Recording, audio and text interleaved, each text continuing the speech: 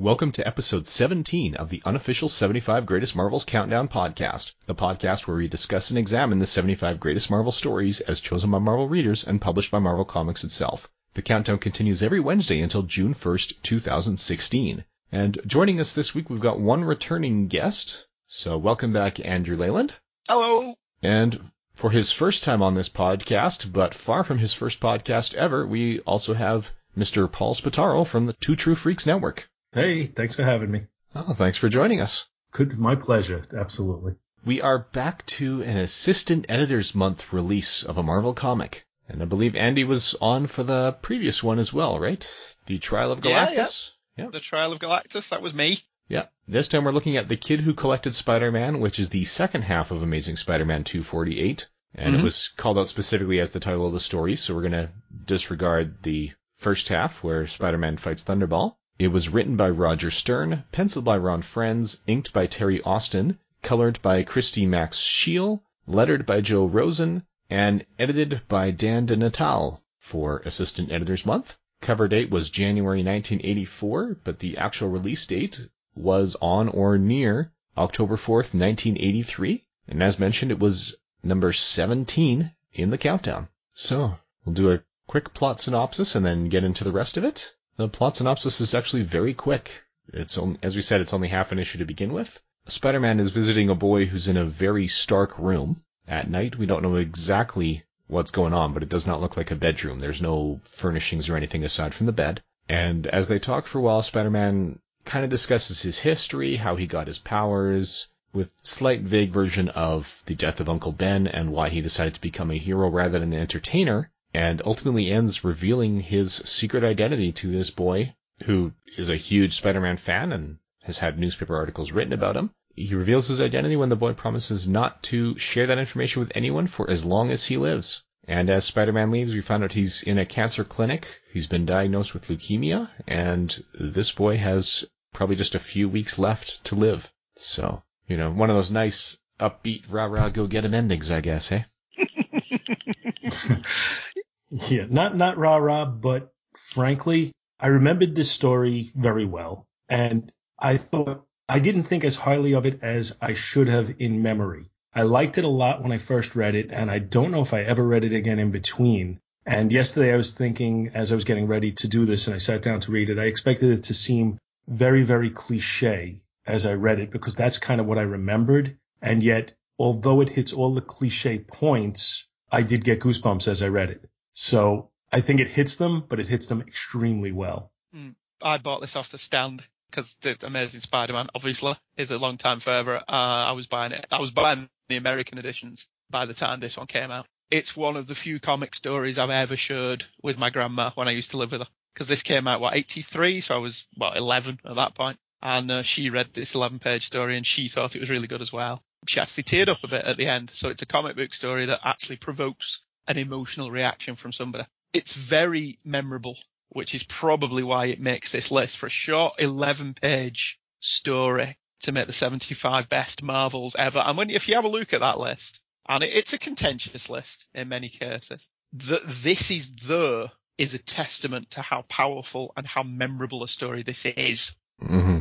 Yeah, and then keep in mind, too, and I know we'll get to it later, but they also even did it as an episode on the TV series as well. Yeah, the 90s cartoon did it, didn't they? Only they changed the main character to a girl. Right. And they kind of, for lack of a better term, they dumbed it down slightly. And that was more of my memory of the cliche, was more from that, because I hadn't sat down and picked this up again. And then as I read it through, the word that kept coming to mind for me was elegant. This was just written in such an elegant fashion. And the artwork shouldn't be discounted because Ron Frenz did such a beautiful job of creating a Steve Ditko Spider-Man. Yes. Yeah, he's very definitely following in Ditko's footsteps, which is quite jarring after you've got used to John Romita Jr.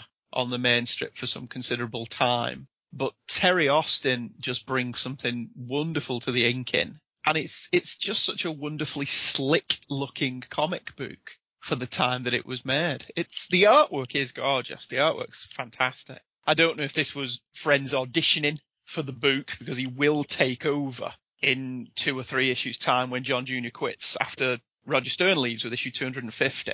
Frenz will come on as the regular pencil with issue 251. So whether that was the idea, I don't know, but he certainly nails the Ditko-esque Spider-Man without it being a slavish copy of Ditko's Spider-Man. It's very much a slick 1980s comic book, but Spider-Man has that otherworldly weirdness to him that Ditko brought to it. And just his poses are very Ditko. And the webbing on the costume is very different to how the Romitas drew it. It's just great. The artwork's brilliant. The story's brilliant. It deserves to be on the list, really.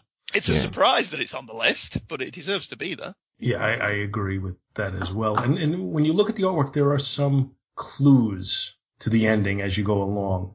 The bed that Timmy is in doesn't look like a traditional bedroom bed. It's a hospital bed is what it is. There are some things in the room. At one point, I think you see a bureau, and he's got a Star Wars poster hanging on the wall. But I'm looking at it now, and I'm trying to figure out. There's like a Zipatone floor. I guess it's a rug, which you wouldn't expect in a hospital room.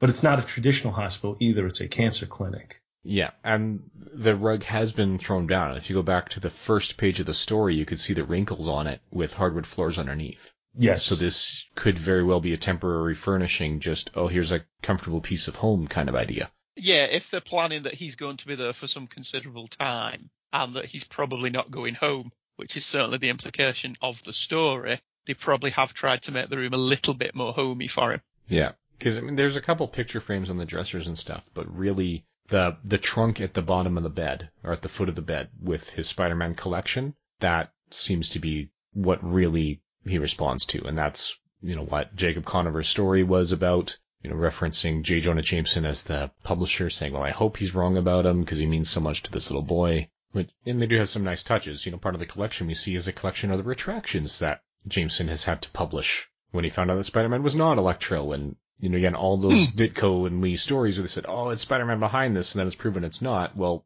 there are retractions. It's a sign of the times as well that he's got, film reels of Spider-Man when he did his appearance on all those variety shows that he'd appeared on back in the day. Now he would have them they'd be on YouTube, I presume. So Timmy wouldn't necessarily. Or he'd have them saved on his hard drive or something. Yeah, or the USB stick or burnt to disk or whatever. But yeah, he would now have that in a more up-to-date and modern fashion. But as a fan, perhaps it's still entirely possible he's tracked down the original film reels. So even though you can make it fit, even though this story's, over 30 years old at this point. Yeah. I love the fact that he's collected all the newspaper clippings, because Spider-Man was in the newspaper a lot, as he would have been. And there's some really lovely touches, like he's dug out bullets out of a wall that Spider-Man avoided and kept him in a jar. That's a really lovely touch. And that Peter tells him his origin, as well as explaining to him mechanical web shooters, and he basically gives him the full lowdown on who he is. Yeah, it's actually a nice example of the periodic recaps they do re-explaining the origin and the way his powers work for new readers, but with a very good reason for him to be doing that. It's a really nice relationship as well, because Timmy's not at all downbeat throughout the entire story. I was just saying, I'm glad they never revisited it to tell us what happened to Timmy, how long he lived after this, or somehow he was miraculously cured and here he's 17 years old, or some stupidity like that. Yeah. I'm glad they never did that. They never went back and revisited this story at all. And I think that's important. This had to be standalone. Yeah, it does seem like even your Bendises or your Mark Millers have realised that you need to leave this alone and not go back to it, because that's what gives it its power, that it's 11 short pages, and then you've got the kicking ending, and then it's over with. And we've never referred to it again as far as I can remember, although I think somebody has mentioned that the kid was referred to again somewhere, but I don't remember where. But as far as I'm concerned, it was never mentioned again. My headcanon will not allow for that. I'm looking at it again and really paying close attention, and I'm really loving the artwork in this book. I think this may be as well as he ever drew. But then, as Blaine, you pointed out the inking on it, but also look to the coloring and look at the use of light and dark and everything in here. It's just so well put together. And there's the little touch as well. He's got very short, cropped, spiky hair. And his hair is messy because he had the mask on. Yeah. So there's no, I mean the kid. Oh, I'm talking about Peter. Oh, I'm on about Timmy. So there's the implication there, has he been going through chemo? Mm-hmm. So is that another clue to the end of the story? But it's just, and then at the end when he takes his mask off and tells him who he is. When he takes the mask off, is that like a curtain behind him, like to separate areas, which would be a telltale thing in a hospital? It does look like it, yeah, because when he's walking to the window, it looks like there's something there as well. Mm-hmm. When Spider-Man stands before the window, deciding whether to tell him or not. Mm-hmm. Yeah. Or is that part of the bed? It looks too high to be the bed, as far as I can see. Now, one thing I remembered from the cartoon adaptation of this was when he does reveal his identity, and if my memory is faulty, I apologize, but I seem to remember it was a little girl in that episode instead of a little boy. And as soon as he takes off the mask, she's like, "Oh, you're Peter Parker, the guy who took all these pictures," which I always thought just seemed so forced. Mm-hmm. Now, I can accept from a no-prize point of view that a kid who follows Spider-Man so closely would be somewhat familiar with Peter Parker as the person who took all these photographs. He'd know his name.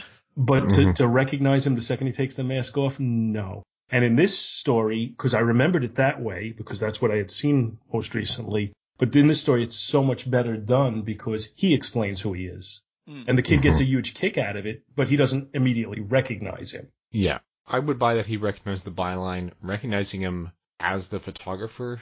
Now, I've read every issue of Amazing Spider-Man, at least until I got behind at the start of Spider-Verse, but I've got those queued up and ready to go. What I don't recall is whether or not this was published before or after Peter, broke away from the Daily Bugle for a while and published his book of Spider-Man photos. Because if that had happened already in continuity, or if that was part of the backstory in the cartoon, then I would buy that an avid Spider-Man collector might recognize his face as the face on the back of the book jacket of that Spider-Man photography collection that he bought. Right. Yeah, because that's not been published yet. Yeah, because I don't recall if that happened before or after the story was published. Oh, the book of published Peter's photos was McFarlane and Michelini. Oh. So that's well after this. Okay, yeah, we've got a good 7 or 8 years to go then. Yeah, he's on the book tour for that in the early 300s. Okay, yeah, so had that... It's been a while since I read them. I can't remember what order it went, because when I read all of Amazing Spider-Man, it was a Christmas vacation. I just pulled out the DVD-ROM, started with Amazing Fantasy 15, and ran through it. So it all just blurs into one after a bit, doesn't it? Yeah, when you're reading 70 to 80 issues a day, that can happen. But yeah, so that's one. Yeah, in order for the kid to recognize him, for me to buy that, it would have to have been after that book was published, so they could say, "Hey, I recognize you from that book on that shelf over there." Well, also to promote the book, Peter went on television. Yeah. So that I would buy, but yeah. So it works much better here. It works much better here than it did in the TV adaptation, and it's just such a well written and well drawn story. It's a surprise that it's on the list, to be honest with you, because it's not an event. It's not the first appearance of anyone major. It's not a death. It's a very unusual story to be in this list. I mean, even if you only look at the top 20, it's an unusual one to have made the top 20. But good. I'm glad that it did. Yeah, because I mean, there's usually the three elements we talk about, right? And one of them is impact on continuity. As we said, this has next to none. Yeah. It's just, a lot of it's just the story. Yeah. So we know Andrew bought this off the shelf. Was it the same for you, Paul? Yes, this came out, and sometimes I get embarrassed to admit how old I am, but I was in college when this came out. And this was about, this was 1983, you said? So yeah, so I was still in college, and we had the store by my house that they would put aside. It wasn't actually on the newsstand. We actually had a comic store that I would go to and pick them up, and they had a pull list for me at that time. But I recall reading it and loving it right off the bat. And then, like I said, for some reason, my memory of it was not quite as strong as sitting down and rereading it. So if anybody thinks that this is a cliched story or anything, I suggest you do what I did and sit down and read it again, because it is very powerful. And it lives up to every memory I had of it. In fact, it exceeds every memory I had of it. Yeah, it's from that run. I think Roger Stern's run is second only to Stan and Steve. I think he had a fantastic run on the title. He had a great understanding of who he was and his position in the Marvel Universe. And he didn't put a foot wrong in his entire Amazing Spider-Man run. This is a great issue, generally. The first 11 pages is wrapping up last issue's story, which is Spider-Man versus Thunderball. And any issue that comes with a James Bond quote, big thumbs up. But it shows the two different sides of Spider-Man. Spider-Man was always more than capable of tugging at your heartstrings and hitting you in the emotional gut in its storylines. And the first 11 pages of this issue is just a knockdown, drag-out fight with Spider-Man bouncing around and being funny. So you've got the two different sides of the character there. The tragic backstory with the superhero character who seems just to be out to have a lot of fun. And the fact that it's split right down the middle with two completely different stories in this one issue is brilliant. It's really well done. It's an excellent issue generally, but this particular story is obviously very memorable for all the reasons that it stays with you long after you finish reading it. I think that's always the test of a successful story. Sorry. I think it bears mentioning. I think the cover bears mentioning on this because I think it's in execution, it's a good cover. In concept, I think it's a great cover by John Romita Jr. and Terry Austin. And what it is it shows Timmy, and it appears he's either looking at or hanging a poster of Spider-Man fighting Thunderball and being surprised as Spider-Man comes up from behind him and puts his hand on his shoulder. Mm-hmm. So it manages to capture both of the stories in this book. Because it's a really good thing as well, because that could be one of Peter's photos. Yes, it probably is, in fact. I like that angle of it. I do like the cover, yeah. It captures both sides of the story without actually giving anything away of what you're about to read. And the cover almost plays to the lighthearted nature of Assistant Editors Month and not giving away the gravity of this story. But it doesn't give away that it's Assistant Editors Month on the cover either. A lot of them had that stamp on, didn't they? Yeah. That it's Assistant Editors Month. This one doesn't, for whatever reason. And I'm just getting all weepy and nostalgic for the fact that this cost a whopping 25 pence. Back in the day when I could get 4 comics for £1. Or 60 cents US, which would make it 75 cents Canadian. Yeah, you always got the short end of the stick over there, huh?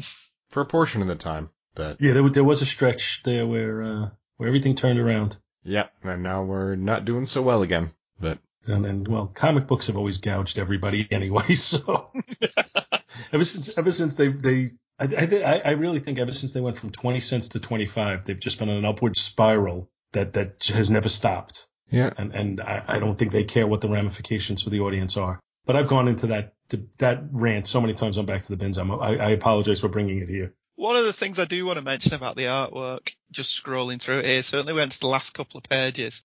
Steve Ditko was master of shadows and light in the same way that Will Eisner was, and then Frank Miller copied later on.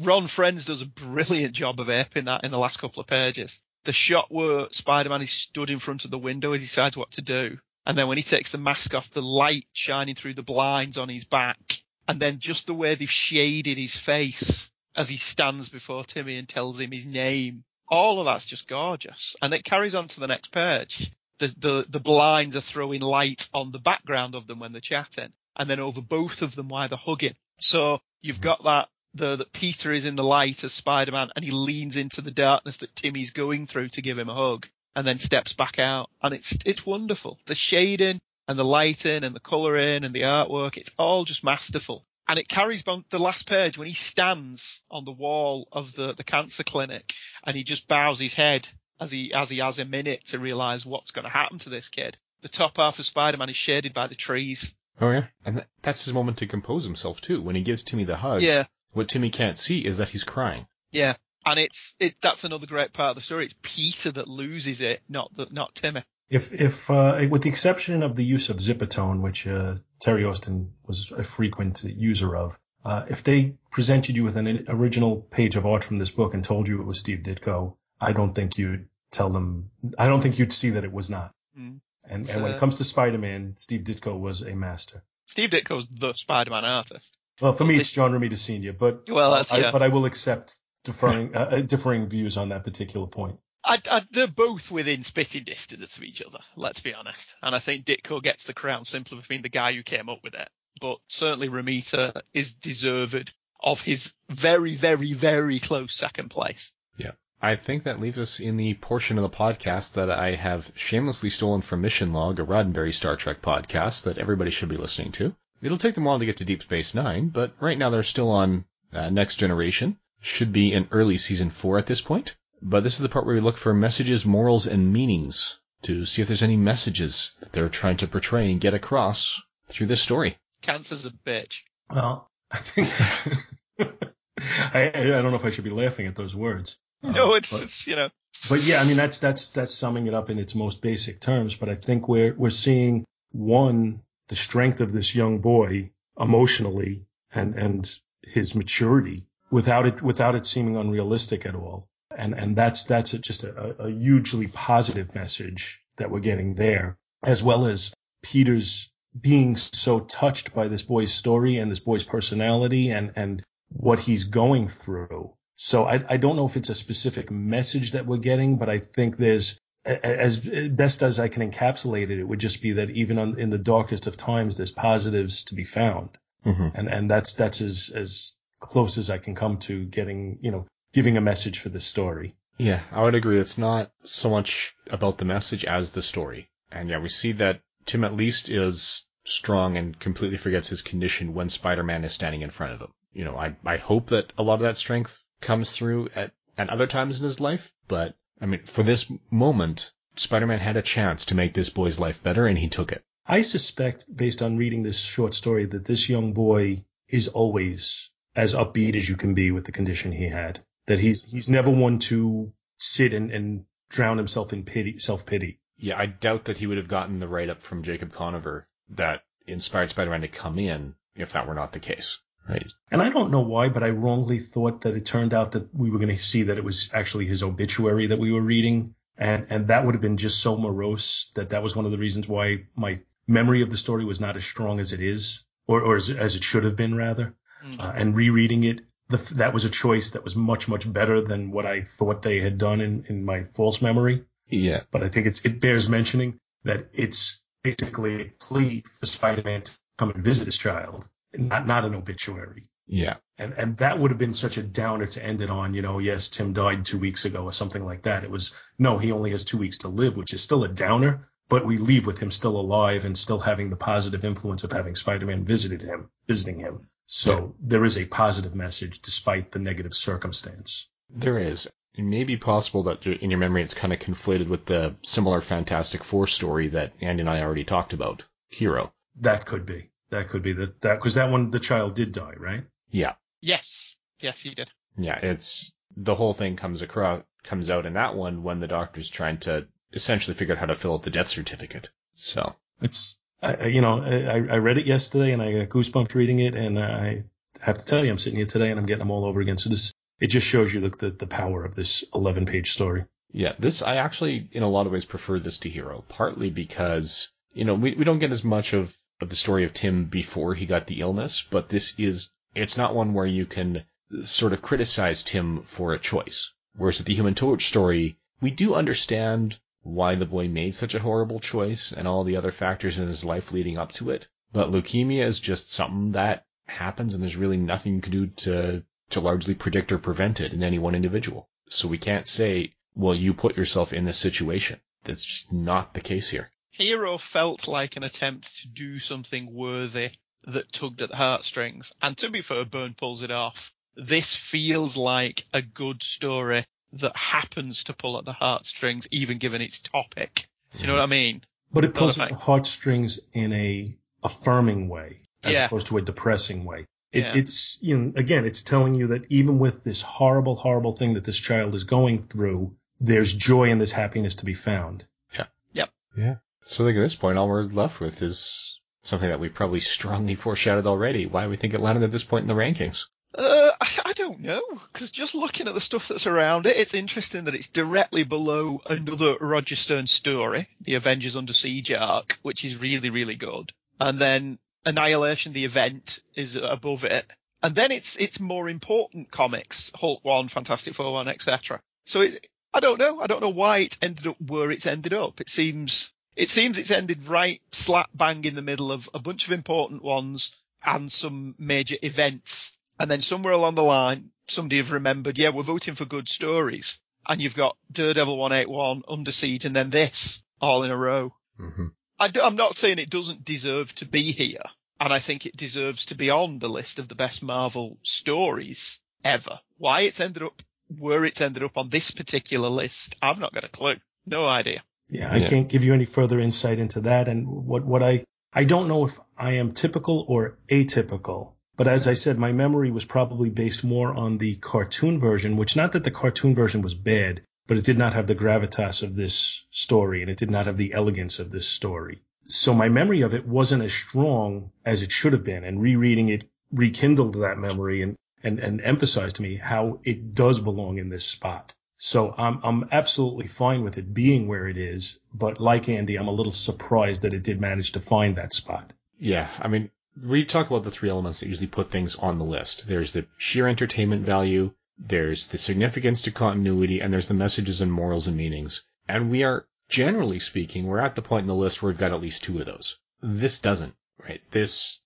is a message there, but it's not really about the message. It's not going to be life-altering in terms of I'm going to change the way, I make my decisions going forward because of this story. It's just that first one, how much impact this has as a story, that I think makes the difference. And there's almost no significance to continuity. It's just all that first point.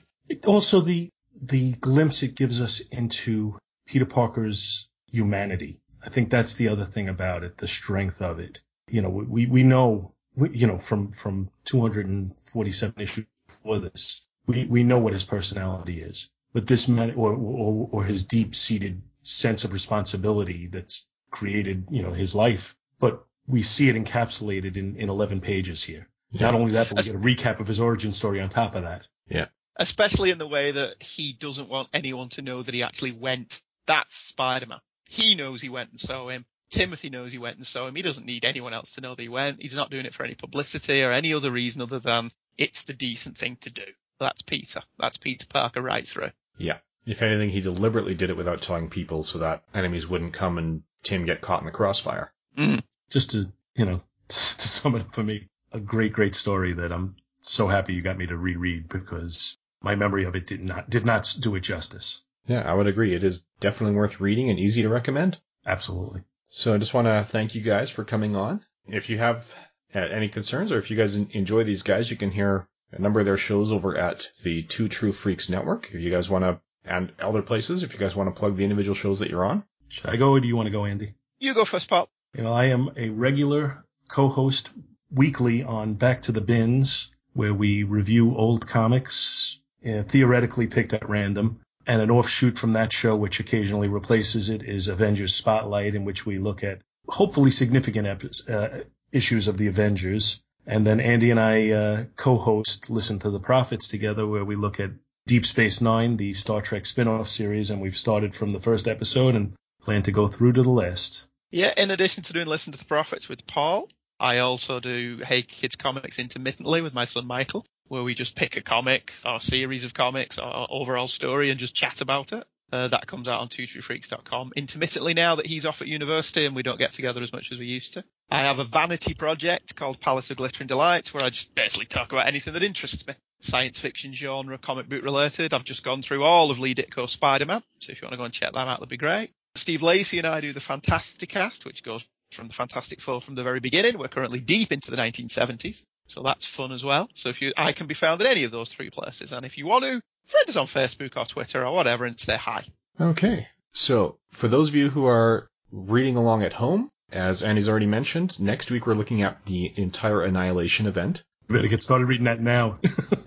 Yeah, it's a big one, but you'll hear that there's no question why it belongs on the list. It was collected in 3 hardcovers or 3 trade paperbacks, as well as an omnibus edition, and the individual issues can be found on Marvel Digital Unlimited and Comixology. So that's a 4-issue Drax the Destroyer miniseries, the Annihilation Prologue, miniseries about Silver Surfer, Nova, Ronin, and Super-Skrull that were also branded Annihilation, before the 6-issue Annihilation event, which wraps up in 2 issues of Annihilation, the Heralds of Galactus. So join us next week for that. In the meantime, please feel free to rate this and any other shows you listen to on iTunes and on Stitcher. It really does help them get noticed. And you can check out our discussion forum over on Facebook. So, thank you for listening. Here at Quark's, customer satisfaction is our primary concern.